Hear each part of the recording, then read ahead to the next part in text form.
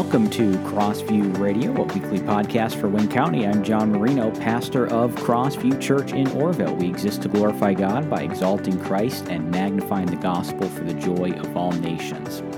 Well, if you want to understand human nature, then you are going to need to understand two things, and that is guilt and atonement. A universal principle that you can take to the bank is that man is inescapably religious. And add to that this universal principle, we all carry a guilty burden. I would suggest that it is impossible for any human being to think outside of the box on this issue.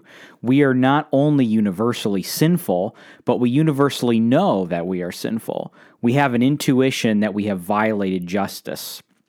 Our pressing problem is the problem of guilt, and everywhere you look, people are attempting to deal with their guilt. This is universal, regardless of whether one is a Christian, an atheist, or a Buddhist. No matter what your worldview, I would propose that everyone thinks about how to deal with their guilt.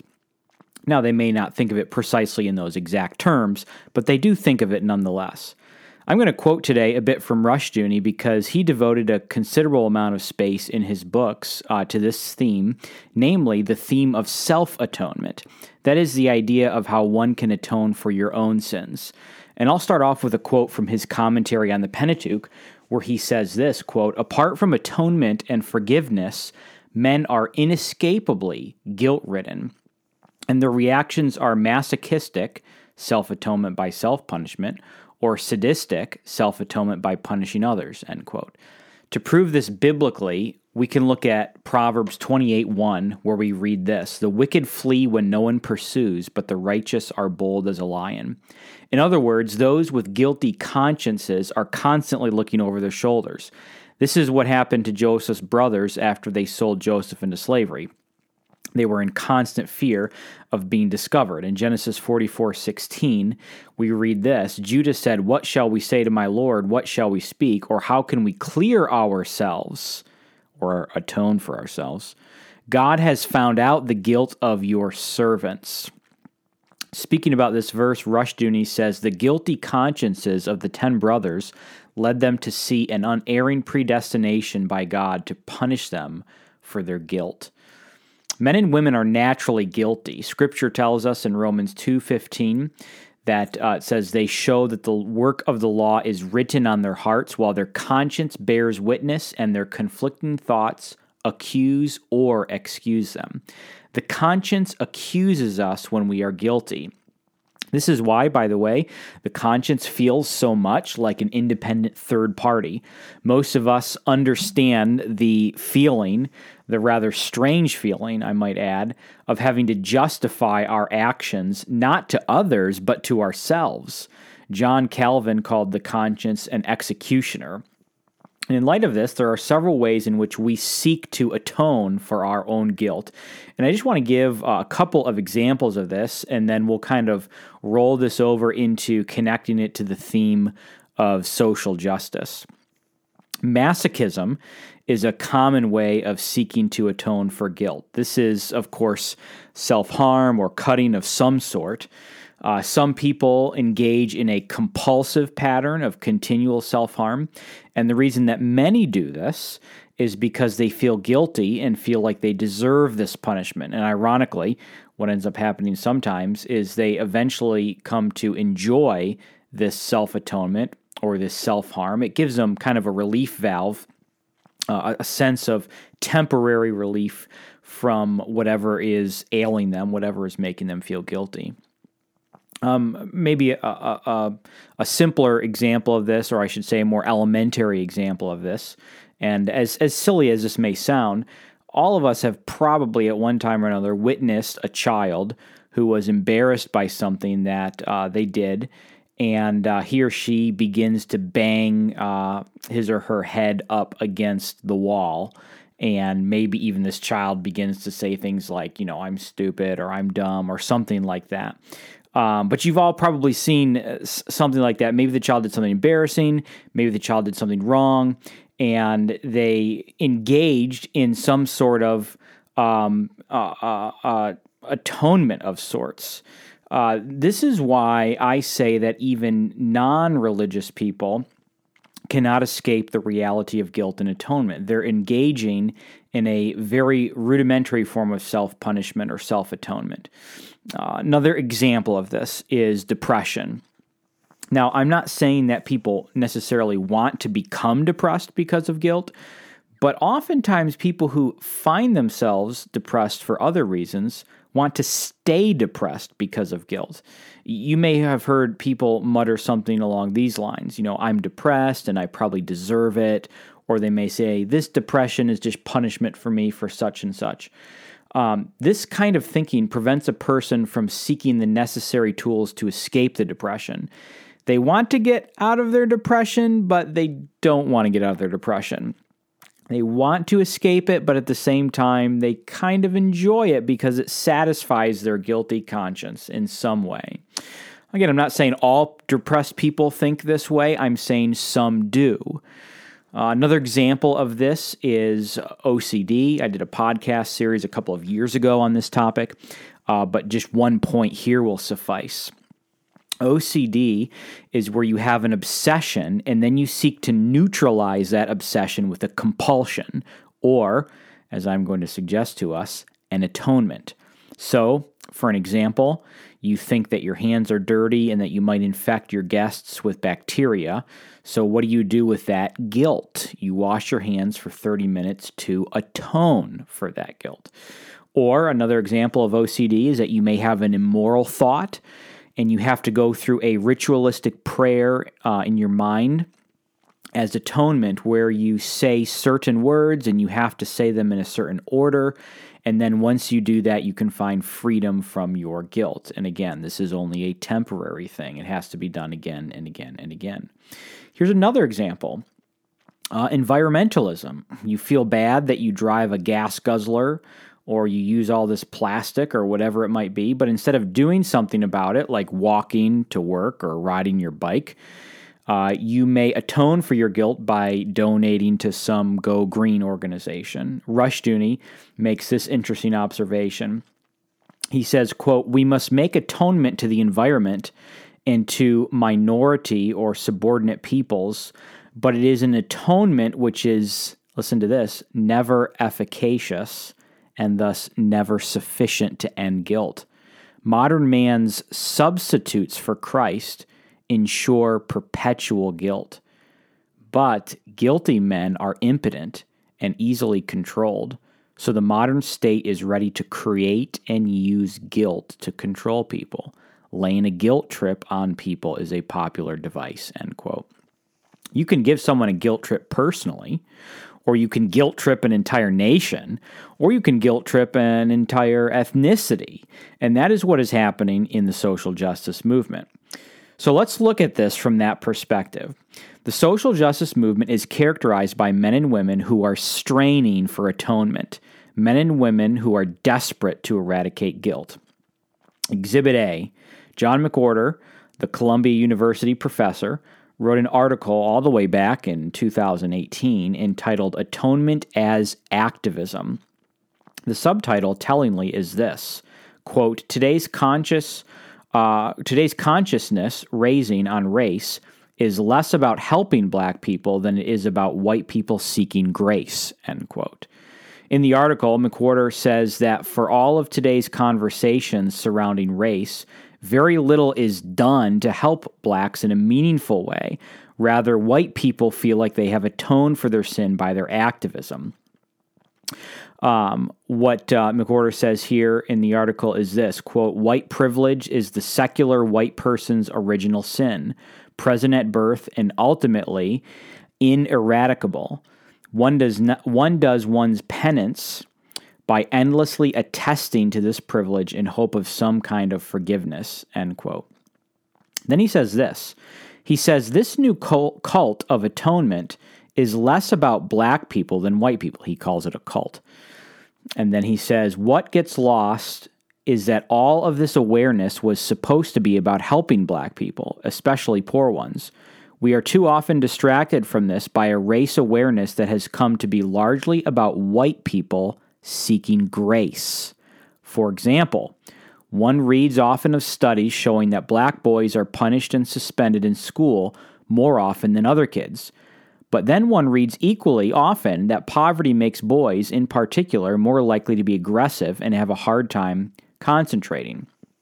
We are taught to assume that the punishments and suspensions are due to racism and somehow ignore the data showing that the conditions too many black boys grow up in unfortunately makes them indeed more likely to act up in school. Might the poverty be the problem to address? But try this purely logical reasoning in polite company only at the risk of being treated as a moral reprobate, end quote. And then one more quote from his article. He says this: another problem is that I am not sure today's educated whites quite understand how unattainable the absolution they are seeking is. There is an idleness in this cult of atonement in that it cannot get whites what they want, end quote. McWhorter is saying that because white people are constantly told they're guilty, they eventually begin to believe it and seek a way to atone for that guilt. These white people attempt to atone for this guilt in ways that make them feel better, but in the end, their work doesn't really benefit black people in any meaningful way. James White, of course, once said, there is therefore now much condemnation in the woke church, and that's true enough here. This would explain to me why many times the social justice movement is largely led by white people. They feel that they need to atone for something, to atone for their guilt. Now, I can't speak to the numbers across the country. If anyone is aware of a study or anything along those lines that breaks down the specific numbers, I'd be interested to see that. Send it my way. I don't know the percentage of whites who are social justice advocates versus the percentage of blacks who are social justice advocates. But I can at least say that most of the social justice advocates I've interacted with here in Wayne County are white. And I don't know what motivates each and every one specifically. And I'm not claiming that every single last person has the same motivation. But what I am saying is that there is a system that has been created that thrives on guilt and atonement, and many have fallen prey to it. Rushdoony says this: guilt leads man to seek a covering, and the meaning of atonement is a covering. In atonement by God, man's sinful person is covered by God's grace. And of course, that's exactly right. What is behind men seeking a covering or seeking good works or social activism? It is oftentimes guilt. Now, note Rushdoony's comments specifically in the area of ethnicity. Now, before I read this, remember that this was published in 1987, ironically the year I was born, which means that we've been fighting this problem for a long time. He says the following, quote, "The black behavior can be recognized as sadistic. The guilt is laid on the white man, and he is punished at every turn, whereas the white behavior is masochistic, a readiness to be punished for supposed sins against a black man. In both cases, sin and guilt are intensified, and the likelihood of any sound relationship is lessened." In other words, it drives us apart into more disunity with one another. He continues and says, "In neither case is a constructive plan of action possible with respect to the problems involved." In other words, as Rushdoony is saying, the black individual deals the blows and the white person gladly takes it if it means that his sins are atoned for. One of the ways in which we offer atonement is through proposing reparations today. And I really kind of want to shift our attention now to this idea of reparations as atonement for guilt and deal with this biblically. Now, I already addressed this in the first podcast in discussing the impossibility of fairly distributing funds through reparations, since there were many black slave masters, and it's a very complicated system to be able to figure out who has to pay who in terms of reparations. But what I would like to do really for the rest of the time today is to look at this from a different angle. And so let's look at a couple of Bible passages and kind of understand what the problem is here and how we work through this biblically. Exodus 20 and Deuteronomy 5. Exodus 20, 5-6, we read where the Lord says, "I, the Lord your God, am a jealous God, visiting the iniquity of the fathers on the children to the third and fourth generations of those who hate me, but showing steadfast love to thousands of those who love me and keep my commandments." Deuteronomy 5, 9-10 says something similar. I, the Lord your God, am a jealous God, visiting the iniquity of the fathers on the children to the third and fourth generation. Okay. Both texts talk about holding children accountable for the sins of their fathers. So there you go. Here is the key text on reparations. We should do this in our modern day and figure out how to distribute the money, so on and so forth. Well, just a second. Ezekiel 18, 2-4. Ezekiel says this, "What do you mean by repeating this proverb concerning the land of Israel? The fathers have eaten sour grapes, and the children's teeth are set on edge. As I live, declares the Lord God, this proverb shall no more be used by you in Israel. Behold, all souls are mine, the soul of the Father as well as the soul of the Son is mine. The soul who sins shall die." Interesting. Israelites were saying this proverb that the fathers have eaten sour grapes and the children's teeth are set on edge. In other words, the fathers have sinned and the children's are being punished for that. And the Lord says that the soul, that this proverb will no longer be said because of this principle. The soul who sins shall die. In other words, children are not to die for the sins of their fathers. Jeremiah 31, 29-30 says something very similar. In those days they shall no longer say, the fathers have eaten sour grapes, and the children's teeth are set on edge, but everyone shall die for his own iniquity. Each man who eats sour grapes, his teeth shall be set on edge. Okay, again, same idea. Everyone dies for his own iniquity. Now, I have two more passages, but before we get to those, I want to draw a conclusion so far and try to bring some harmony to these four passages. In Exodus 20 and Deuteronomy 5, you have the Lord saying, I will visit the iniquity of the fathers on their children to the third and fourth generation. Okay? And then you have in Ezekiel 18 and Jeremiah 31, God saying, you should not hold children accountable for the sins of their fathers. Here's what we can conclude so far if this is all the data we had. We would conclude that God has reserved this right for himself. At a minimum, before we look at a couple of New Testament texts, at a minimum, God is permitted to hold children accountable for the sins of their fathers, but we are not. That is what we know thus far. Now, I want to bring in two more passages that's going to fill out this principle a little bit more. Luke 11, 47-51. Jesus says, "Woe to you, for you build the tombs of the prophets whom your fathers killed." There's the sins of the fathers. "So you are witnesses, and you consent to the deeds of your fathers, for they killed them, and you build their tombs. Therefore also the wisdom of God said, I will send them prophets and apostles, some of whom they will kill and persecute, so that the blood of all the prophets shed from the foundation of the world may be charged against this generation, from the blood of Abel to the blood of Zechariah, who perished between the altar and the sanctuary. Yes, I tell you, it will be required of this generation." Interesting, okay? So now we have Luke 11 that seems to be confirming Exodus 20 and Deuteronomy 5, where God is holding this generation accountable for the sins of their fathers. Again, does this mean we can say yes to reparations? Well, hang on a second. Let me read one more. Matthew 23, 29-36. Jesus says, "Woe to you, scribes and Pharisees, hypocrites, for you build the tombs of the prophets and decorate the monuments of the righteous, saying, if we had lived in the days of our fathers, we would not have taken part with them in shedding the blood of the prophets.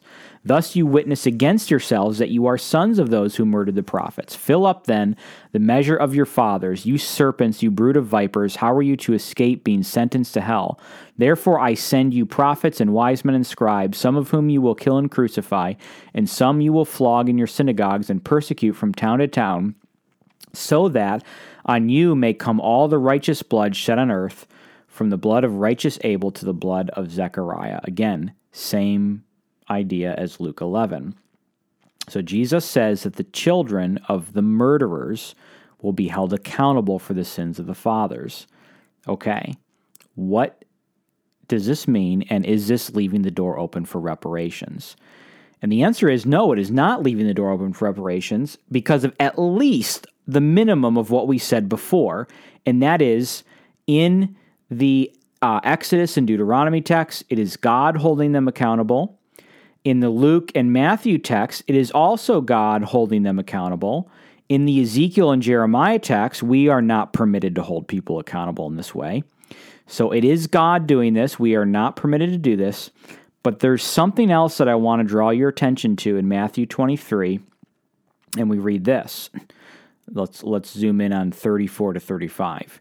Therefore I send you prophets and wise men and scribes, some of whom you will kill and crucify, and some you will flog in your synagogues and persecute from town to town, so that what? God sends prophets, wise men, and scribes that they will kill. What's the purpose of this? So that on you may come all the righteous blood shed on the earth, from the blood of righteous Abel to the blood of Zechariah. Interesting. Before Jesus tells them that he will hold them accountable for the sins of their fathers, he says that he will first send them prophets, wise men, and scribes for a purpose. What is that purpose? So that they will kill them and crucify them. Why would God do this? Note again the two words, so that. He does this so that they can be justly and legitimately and fairly held accountable for the sins of their fathers. This is incredibly important to Jesus' argument here, and it cannot be skipped over. Luke says the same thing in his passage as well. He uses the same so that phrase. Something must happen. Something is necessary to happen so that God can hold them accountable for the sins of their fathers. What is that something? And it is this. In order to be held accountable for the sins of their fathers, they must continue in the sins of their fathers. God is not unjustly holding people accountable for some random sin of someone else, of some ancestor. God is saying they are accountable if they continue in the sins of their fathers. He tests them by sending them prophets, and if they kill these prophets or persecute these prophets, then they are consenting. In fact, in Luke 11, Jesus specifically uses that word, that they consent to the sins of their fathers. So in God's economy, yes, he does hold children accountable for the sins of their fathers, but only if they consent to those sins and continue in those sins. What this means is that God holds children accountable for the sins of their fathers when the children continue in the sins of their fathers. In other words, God will not hold a son accountable if his father murders a man.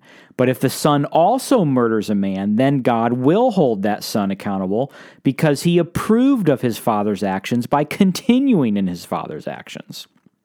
Now, remember the Jeremiah and Ezekiel passages. They tell us that we cannot do this, that only God can do this. But let's just pretend, let's do a hypothetical scenario here. Let's pretend that we could do this. How would we implement this in a just and biblical way? Again, I know the Bible forbids us from doing this, but I'm saying, hypothetically speaking, if we could do what God was doing in this scenario, how ought it to be done? If we were to do this, in order to be faithful to the Matthew and Luke passages, we would need to do the reparations thing and punish the people who are continuing in their father's sins. Okay, so if we're talking reparations and we are talking about the sin of slavery, American slavery, man-stealing, and we're talking about all that was going on in that particular time and those sins, and we wanted to punish the children, we would need to ask ourselves this question: who are the modern slave masters? Who are the modern slave holders? And the answer to this question is that the modern slaveholders is the sex trafficking and the porn industries, at least. We could name others, but this is a huge one going on in our nation right now. And here's where McWhorter's article is relevant, although I'm going to apply it in a slightly different way. You have an entire generation of white people trying to atone for false guilt, and meanwhile, nobody bats an eye at the sex trafficking and porn industries who are abusing, raping, and enslaving young women. And I say shame on every last person who is guilt-tripping people for the sins of their fathers, all the while ignoring modern slavery. What if instead of people putting pronouns in their bios and writing little apologies for living on indigenous lands, we actually work together to end sex trafficking in the porn industry? But no, we're too busy engaging in a bunch of childish nonsense. How have we become distracted from fighting against this sin? What has caused us to be passive and so malleable as a nation to just do nothing of any value? Remember this: more than anything else, we are motivated by guilt and atonement. And if you can convince a people that they are guilty and that a certain action will cure them of their guilt, you have a recipe for driving people in whatever direction you want. People are controllable when they are kept guilty and atoning in this cycle. Guilt, atonement, guilt, atonement, guilt, atonement. The Christian responsibility, then, is to introduce the woke to true and lasting atonement, namely the atonement of Jesus Christ. And what is interesting to me is the entire exodus from the church right now among the deconstructionists. They are trading grace for works, freedom for bondage. Deconstructionists don't escape the problem of guilt and atonement. They replace it with an even bigger problem. The question is not whether you will atone for your guilt, but how you will atone for your guilt. Either you will look to the unmerited grace in Christ, or you will look to the never-satisfying, always condemning self-atonement offered by the false gospel of anti-racist activism. Self-atonement can only condemn and never forgive. It can never offer grace. You can accept Christ's atonement as sufficient and efficacious, or you can reject it. But keep in mind that if you reject Christ, you have not escaped religion. You have just substituted Christianity with something else. What have you replaced it with? You've replaced the free grace and free forgiveness of Jesus with a brand of works salvation. In Hebrews 10, we read this: "And every priest stands daily at his service, offering repeatedly the same sacrifices, which can never take away sins. But when Christ had offered for all time a single sacrifice for sins, he sat down at the right hand of God, waiting from that time until his enemies should be made a footstool for his feet. For by a single offering he has perfected for all time those who are being sanctified." Jesus offers atonement that is one time. It's not repeated like the sacrifice in the Old Testament. It's not something that needs to be repeated like the anti-racist activism. It is a single offering that has perfected Christians for all time. Now, the woke are at least logical in one point, that when they feel guilt, they will do anything to get rid of it. That's logical. Seeking atonement is logical. It's also inescapable for us as human beings. But you have to look for it in the right place. And atonement cannot be found in the philosophies of this world, but only in the precious gospel of Jesus Christ.